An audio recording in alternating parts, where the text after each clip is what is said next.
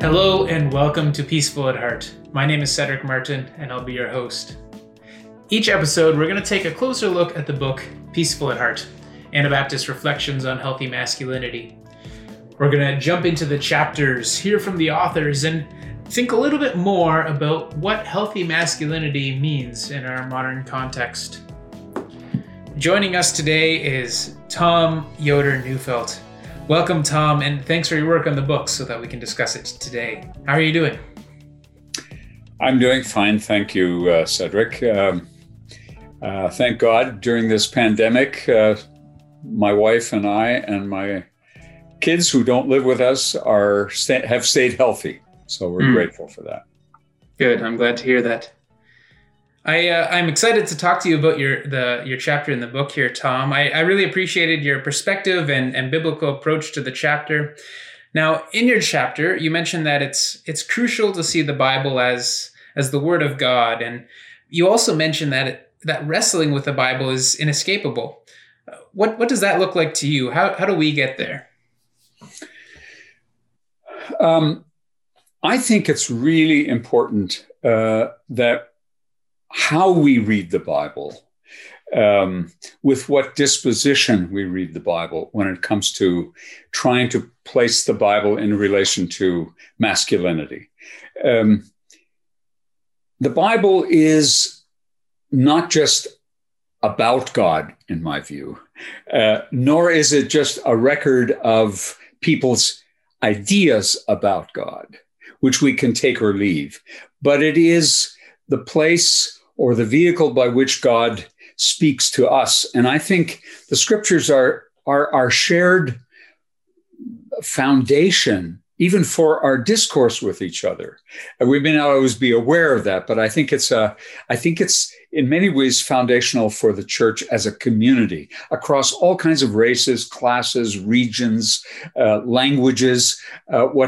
It's one of the things that holds us together, or to put it maybe in a better term, it's one of the means the Spirit has to hold us together, but also to encourage us and to prod us and to unsettle us.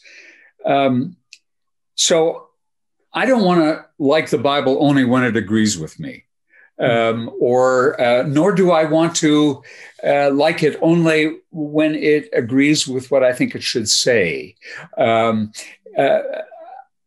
I think I'm saying a temptation all of us face many times, right? We prefer to read those parts of the Bible, if at all, when they make common cause with what we already believe.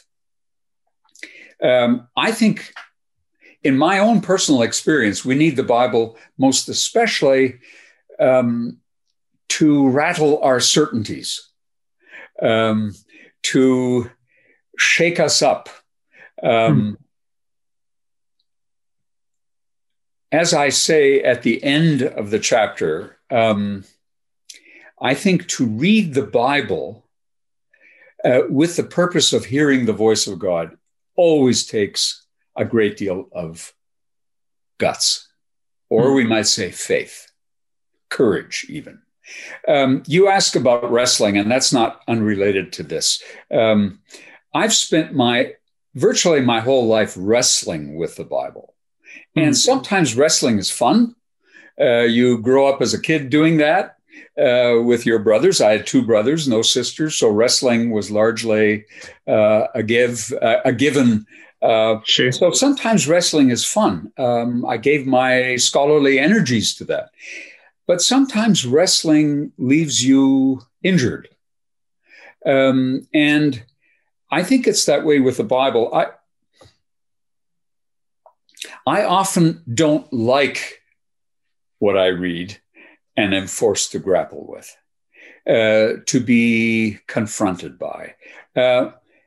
But if I share the church's faith that the scriptures are given breath by God to show us the way of life, then I'd better stay there until I have extracted a blessing. And I'm referring now to that famous story of Jacob at the river Jabbok, where he wrestles all night long with this man.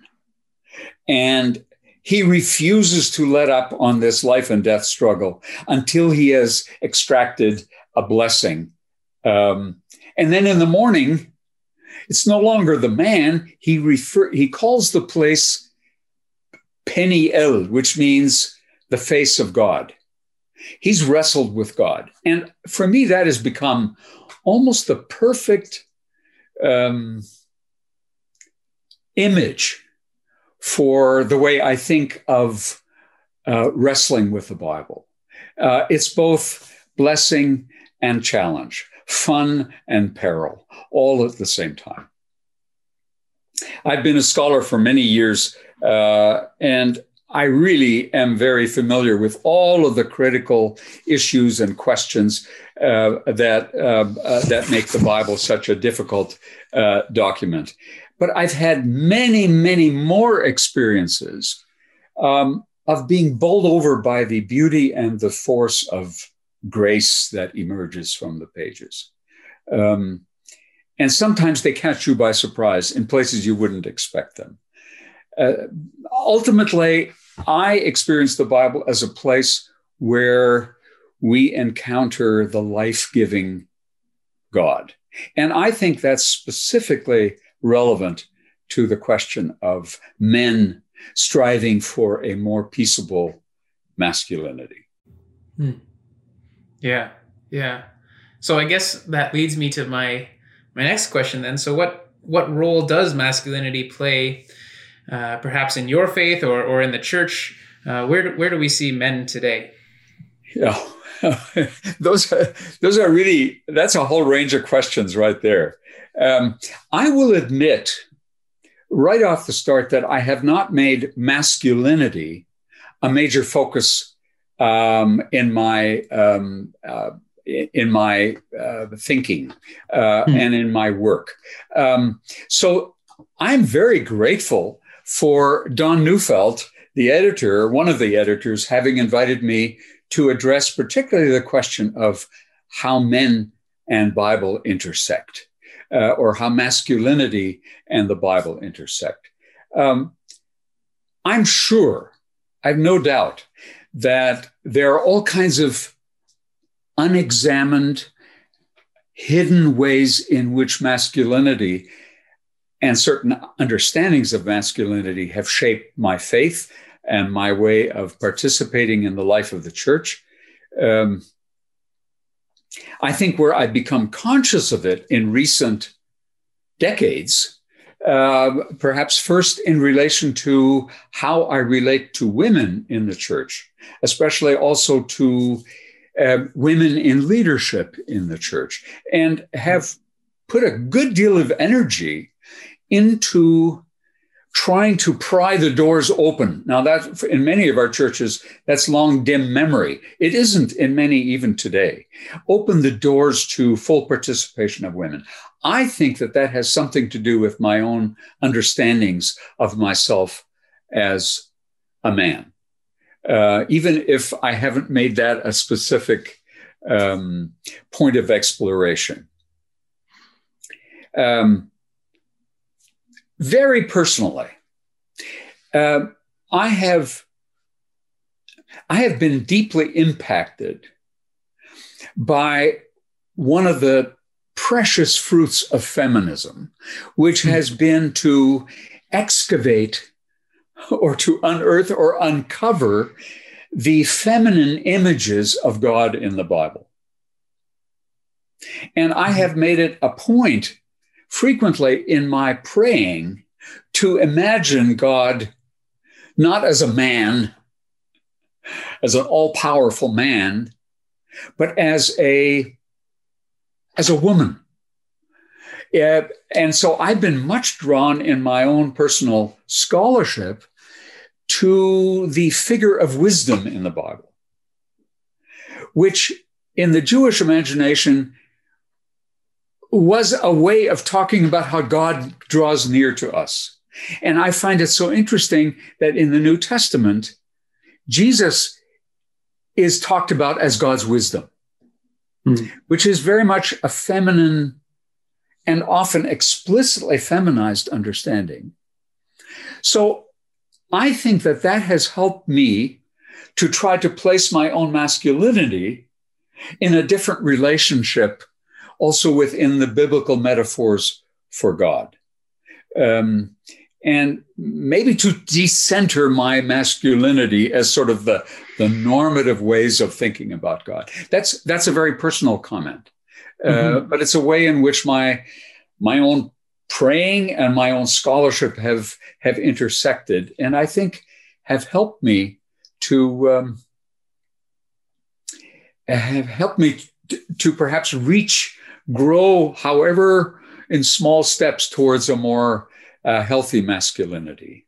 I remember having the great pleasure one time of being asked to preach in a church in Winnipeg where my parents were there on Mother's Day.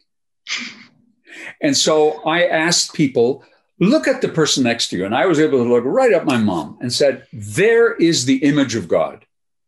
So you want to know what God looks like? Look at your mom. And I think for many of the folks, it was quite a conservative congregation. It was thoroughly biblical, but I think it was a completely novel way. And hopefully it jostled everybody's, understandings of masculinity as well. So that was the one dimension. I think in more recent years, I, like everybody, have been impacted deeply by the church's struggle for faithfulness in relation to the intersection of Bible and sexuality, whether it's LGBTQ concerns or whether now more recently in terms of where the gender, how genders are constructed, et cetera. All of those are enormously huge questions for us that require enormous patience, but they have some impact and will continue to have impact on our understandings of masculinity. And I think one of the concerns I would have is that we not simply sideline the Bible because it's from another era when those folks didn't know as much as we do. I think that there are many ways in which we can learn lessons, approaches, dispositions that will help us to traverse this and to live into faithfulness together as a very diverse community, also on the issue of masculinity. Yeah. I mean, you're bringing back sort of what you were talking about just before about wrestling with the Bible and how these questions can be thought of and not sidelining. Yeah, absolutely. I reading a little bit further into your chapter, thinking more about masculinity, you say that Jesus is the perfect man, and you use the term deliberate vulnerability. I wonder if you could tell us more about what that means and what ways that we could think of being deliberately vulnerable today. I thought that phrase, the perfect man, would be noticed because it seems so insensitive to where we're at in our time. But it's a phrase that I translated very literally from Ephesians 4, verse 13. And most translations today like to leave that. They don't really translate. They translate it as full maturity, etc. Now, I get that, and that's not bad. But for the purposes of this chapter, I wanted us to sort of, first of all, deal with the fact that this man, Jesus, is identified with, you might say, perfect masculinity. In fact, the term is not the perfect human, but the perfect man. Because Jesus doesn't fit today's or first century notions of perfection. I mean, if you think about this, he's got no home. Uh-huh. He's got no wife. He's got no kids. He seems dependent on wealthy women to pay the bills. I mean, what kind of a role model for masculinity is that? But I don't think this was lost on first century believers. And that should be taken very seriously. And then add something here, just to remember, as maybe what is the ultimate affront to perfect masculinity is that he tells his followers to turn the cheek. Tell that to a hockey player. You get thrown off the team. Turn the cheek. Love your enemies. Forgive 70 times 7. Imitate the least of those among you. They're your role model, i.e., children. Speak the truth, always, regardless of consequence. I mean, when you think about this, that is what I would call deliberate vulnerability. And if you take as the ultimate example, Jesus' own going to the cross defenselessly for the sake even of those who put him there.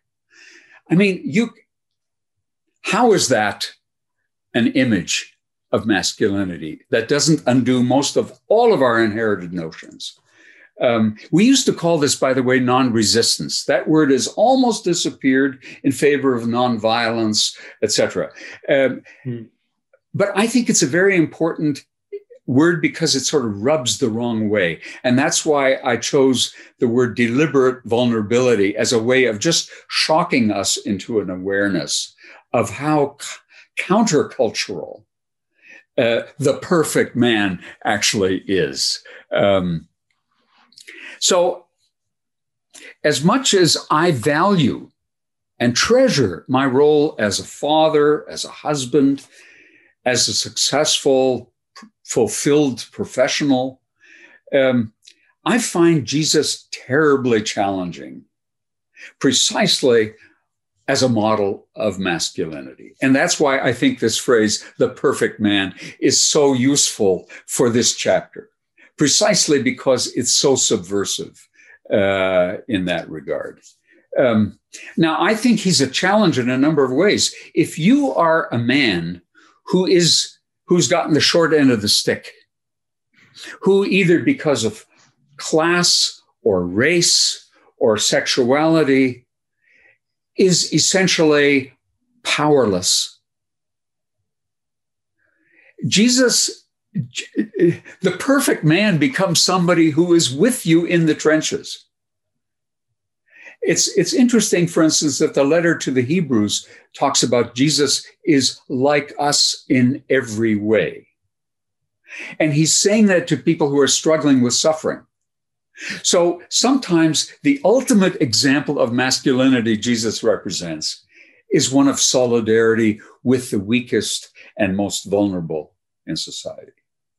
And perhaps for men who find themselves in that location, the biggest challenge is to hold on to that and to realize God is with me in this, and this isn't the end of the story, right? But for folks like myself, I mean, it's obvious because this is being filmed. I'm white. I'm white. I'm economically secure. I have books behind me, et cetera, et cetera. For me to say Jesus is the perfect man is a challenge because it pushes me to follow him to the margins. It pushes me as a disciple, as somebody who wants to be a learner of Jesus, to a conscious, deliberate self-awareness of my social location. I think it means becoming aware of my own defensiveness, which I know is often there when I'm challenged. But it maybe also is an invitation for me to exercise my agency for the sake of those who need empowerment. So it's not just a matter of getting rid of everything. It's a matter of using what I have not as privilege for myself, but as a gift to offer others. So I think that's entirely in keeping with what Jesus intended to say. I think Jesus will collide with almost all of our inherited notions of masculinity, of strength, agency, status, whether we're at the winning or at the losing end of that spectrum.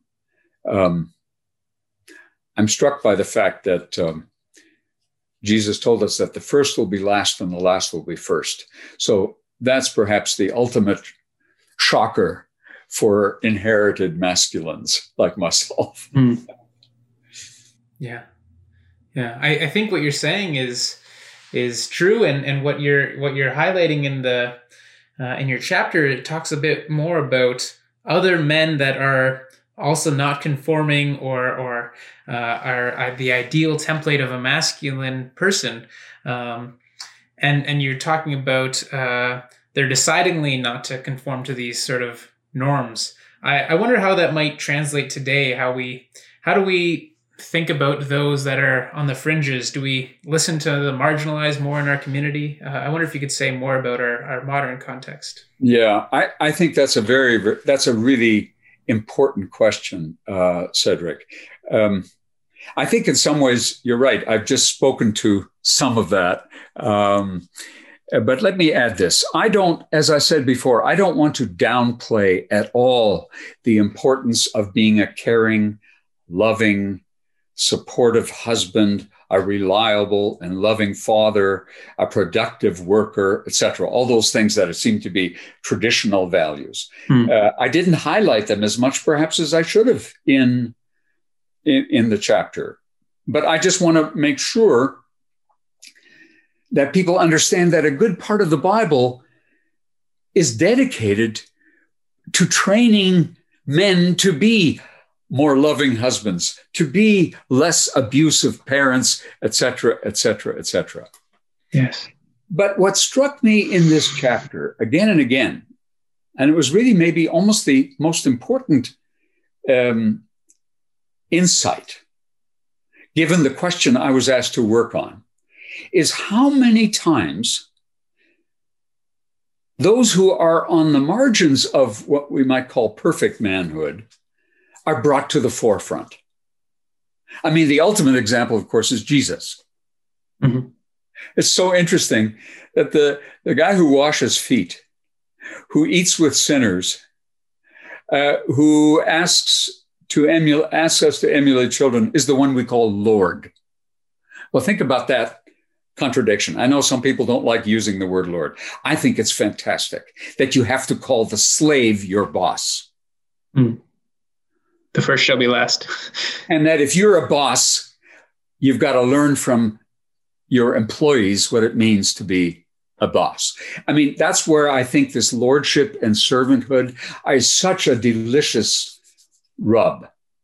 But what's so interesting to me is how many characters sort of are in that interesting, very vulnerable place. Jesus, as I said, is a good example, but think about Paul. He appears to be wifeless. I know there are debates. I've taught Paul for many years, and every once in a while somebody comes along and says, yeah, he must have been. Well, there's no evidence that he was ever married. There's no evidence that he had kids. He was in trouble with his congregations. I mean, this is so interesting. Half the New Testament is dedicated or bears the name of Paul. In his own lifetime, the Corinthians were bad-mouthing him. The guy doesn't know how to talk. He sounds really bombastic in his letter, and then he shows up and he's a loser. He's a weakling. And so much of Paul's energies had to go into this strange mix, and that needs to be part of our discussion of masculinity along the way. This strange mix of actually trying to empower these congregations without having them look on him with disdain. In other words, the Corinthians were having a hard time. How do you treat as an authority somebody who offers himself as a servant? Every parent knows that with their kids. This interesting interplay of needing to offer discipline and being gracious at the same time. Right? I mean, you're nodding your head knowingly, either as a father yourself or somebody who's been fathered. And I think we all know that. So that's part of this interesting picture we have of our, you might say, heroes in the faith. I had to think about, why are the eunuchs for the kingdom privileged? Jesus talks about that. Right? Yeah. It's so fascinating to me, because if you go to parts of the Old Testament, you don't want eunuchs in the temple because they're not really men. They've been either injured or they've been whatever by birth. They're not going to procreate. So we don't want them here. They receive special standing in the kingdom of God. Go figure. So how does that play into our understandings of masculinity? That's got to play a role. Now, you ask about today.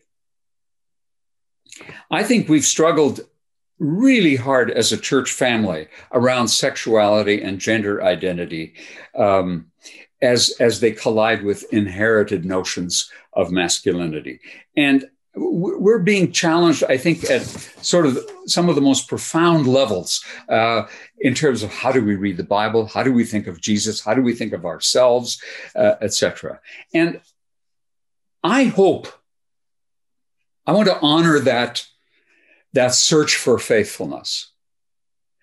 And it presents us with real challenges not to sort of go into our secluded groups where we all agree with each other, either pro or con on this, that, or the other issue, but how we can somehow stay bound together in the body of Christ, in which the scriptures continue to serve as a kind of ground and guide for us in our search for faithfulness, and not be pushed aside as irrelevant. I think the strange collection of men that are pretty easy to find in the Bible should be an important part of our conversation with each other around masculinity. So what I hear you saying is that we need to think more about how we respond to challenges as a church community, and not just within the Anabaptist communities, but even just the broader Christian communities. Is that what I'm hearing from you? Yeah. The body of Christ is bigger than the Anabaptist community. Mm-hmm. Mm-hmm. I don't know which part of the body we are, to use Paul's image, whether we're the little finger, the luscious lips, or that precious unseen part that we cover up, but need desperately. I don't know. But yeah, I think that's a very apt observation. So at the end of your chapter, Tom, you mentioned 7 proposals for how men can read the Bible. Are these 7 things that you're always keeping in mind when you're reading the Bible? Are there any that you struggle with, or are there any that you're better with?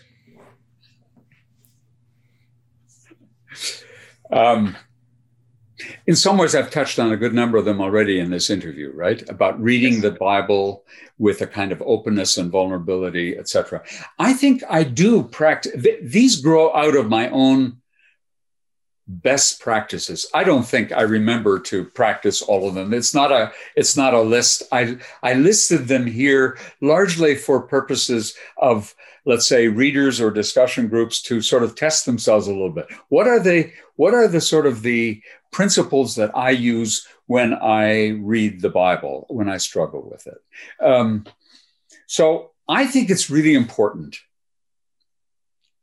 And I know this is very complex and we don't have time but I think it's important dispositionally to let the Bible have the first word.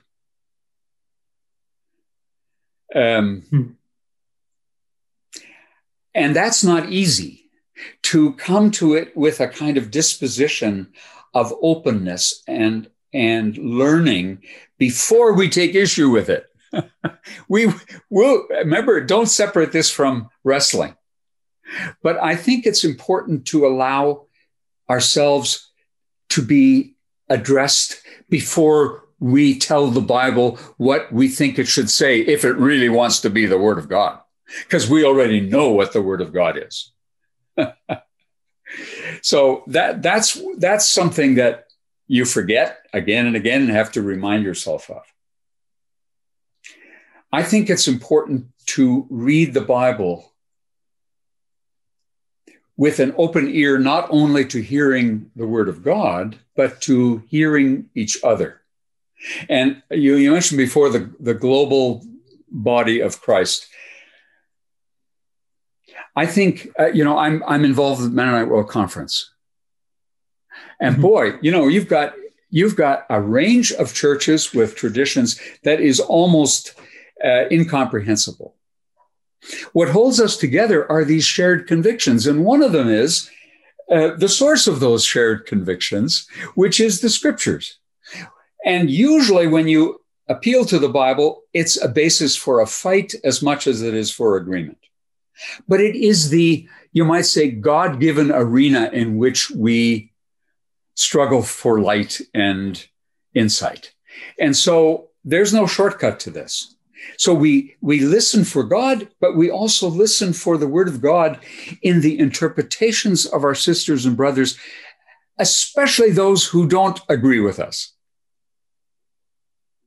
Especially those whose life experience has given them insights or resistances or cautions that are different from what we bring.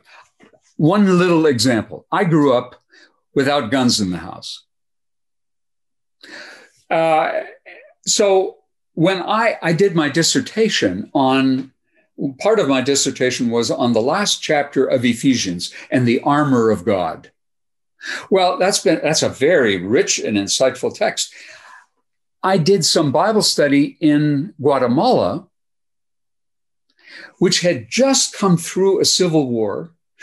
The country was awash in guns. They knew about war. They knew about weaponry. And one of the people just said, no, this will not work for us. I'll never forget that, because I suddenly realized how much our life experience has to do with how we enter the text. So that every time I've worked with this text, I have that brother ringing in my ear. And there are many other examples we could give to this, whether it's around sexuality or gender or wealth or privilege or all those kinds of things. It's really important not to have a homogeneous Bible study group you're a part of, if I could put it that metaphorically. If you'll allow me, I want to mention one text that I think sums this up for me, that I didn't talk about, sadly, in the chapter, but it's become a kind of my text. It's a wonderful text from the prophet Isaiah. It's one of the servant songs in this case in chapter 50, and I'm going to just a few verses here. The Lord God has given me the tongue of a teacher. Oh, I thought, hey, that's me. That's what I've been doing all my life. And then I realized the translation can just as well be, the Lord has given me the tongue of one who learns. Or the way the New Jerusalem Bible has, the Lord has given me a disciple's tongue. And I thought, wow, how rich is that? I better never be a teacher who is not a learner. So I think that relates to how we approach the scriptures. Do we allow ourselves to be spoken to? To know how to sustain the weary with a word. That's why I need this gift. To learn to sustain the weary with a word. I love that. Is the Bible sustaining for us also in our search for masculinity. Morning by morning, God wakens my ear to listen like a disciple, like a learner. Every day you wake up, your first thing is not to tell the world the way it should be, but to have your ears open to what God wants to reveal to you. The Lord God has opened my ear, and I have not resisted. I have not turned away. That's what I mean with reading the Bible with deliberate vulnerability. Reading the Bible non-resistantly. And I think that relates back to what you were saying a little bit earlier about letting the Bible have the first word. And I think that's a really important reminder for us. Say we're sitting in church or we sit down with our Bible and we're like, oh, I'm familiar with this text. But I think it's an important reminder to let the Bible have that first word and not have any assumptions going into what you're going to hear from this reading. And there will be plenty to wrestle with after we've listened. Right? Absolutely. Yeah. Just my last question for you, Tom. I'm wondering, what kind of role models did you have growing up? You mentioned that you didn't have any guns in the house. You shared a little bit about what that was like. But what other role models did you have, and did they leave any impact for your vision of a healthy masculinity? Yeah. I listened. That was a great question. And when you sent me that question for me to think about, the person who came, I could have probably mentioned a number of folks, but the person who came most immediately and most forcefully to mind was my own father, who passed away just before COVID started at 99. Wow. I think of him as a model in the sense that he was a full and both vibrant and fragile human being. I never thought of him as sort of perfect in that sense. And I'm very grateful for that because Lord knows, neither am I. I don't want to generalize to include you, but I know that puts my dad and me in the same place. But I think about him as a model precisely in his humility, in his love and his caring, something that emerged more and more fully as he entered old age and his own fragility and so on. His boundless gratitude. He said thank you when you hadn't done anything yet. And I kept thinking about that. He was a minister his whole adult life. And early on in his career, I was always impressed by his powerful preaching, his glorious singing, and his administrative, like he was the image, you might say, of the successful man. And then he lost his hearing. And he could hardly hear people. And his whole work was ministering to people. So he had to lean in and watch people's faces really carefully in order to hear with his hearing aids, but also to read lips, to watch the face, to take in what somebody was saying. And his ministry, in some ways, exploded, but in a whole different way. His sermons weren't polished the way they used to be. There was a kind of vulnerability to his speaking, but people felt they had access to him. I don't know whether you are familiar or those who will view this video are familiar with Henry Nouwen's writings, but one of his books I thought was worth the title, The Wounded Healer. My dad was a wounded healer. And when you think about it, that's who we've been talking about when we've described Jesus or Paul or any of these strange marginal men. They are models for us, not so much in their strength, but also in their deep, deep vulnerability, because that's where they touch base with the rest of us. So I think of my dad as a wonderful model of masculinity. And I'm so grateful that I was able to tell him that before he passed away. And I can just hear him say, "Thank you." So, yeah. That's special and beautiful. Thank you for sharing that, Tom. I really appreciate that. We're out of time here, unfortunately, but thank you very much for spending your time with us today. Before you do go, do you have any sending thoughts to send us into our day, Tom?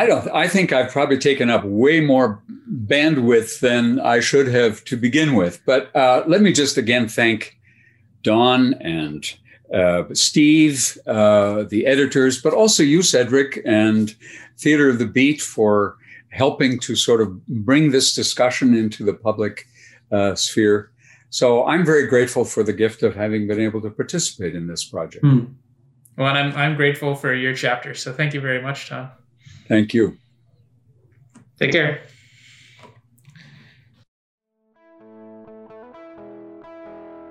Peaceful at Heart was recorded in the city of Takaranto, the land covered by Treaty 13 with the Mississaugas of the Credit. This is the Dish with One Spoon territory. The Dish with One Spoon is a treaty between the Anishinaabe, Mississaugas, and Haudenosaunee that bound them to share the territory and protect the land. Subsequent indigenous nations and peoples, Europeans, and all newcomers have been invited into this treaty in the spirit of peace, friendship, and respect. We all eat out of the dish, and all of us that share this territory with one spoon. We want to acknowledge the ancestral lands and waterways of the Mississaugas of the Credit, the Anishinaabeg, the Chippewa, the Seneca, the Haudenosaunee, and the Wendat peoples. Takaranto is now home to many diverse First Nations, Inuit, and Métis peoples. We wish to thank them and any other nations who cared for this land. Colonization is a continuing form of oppression, so it is important that we acknowledge the lands and digital spaces that we are holding and taking up. We remember the acknowledged and unacknowledged, recorded and unrecorded, past, present, and future. We are all treaty people. Peaceful at Heart was produced and edited by myself, Cedric Martin. It was made possible thanks to Mennonite Central Committee, Mennonite Church Eastern Canada, Be in Christ Church of Canada, Theater of the Beat, and of course, by Mennonite Men. To find more resources, head to MennoniteMen.org.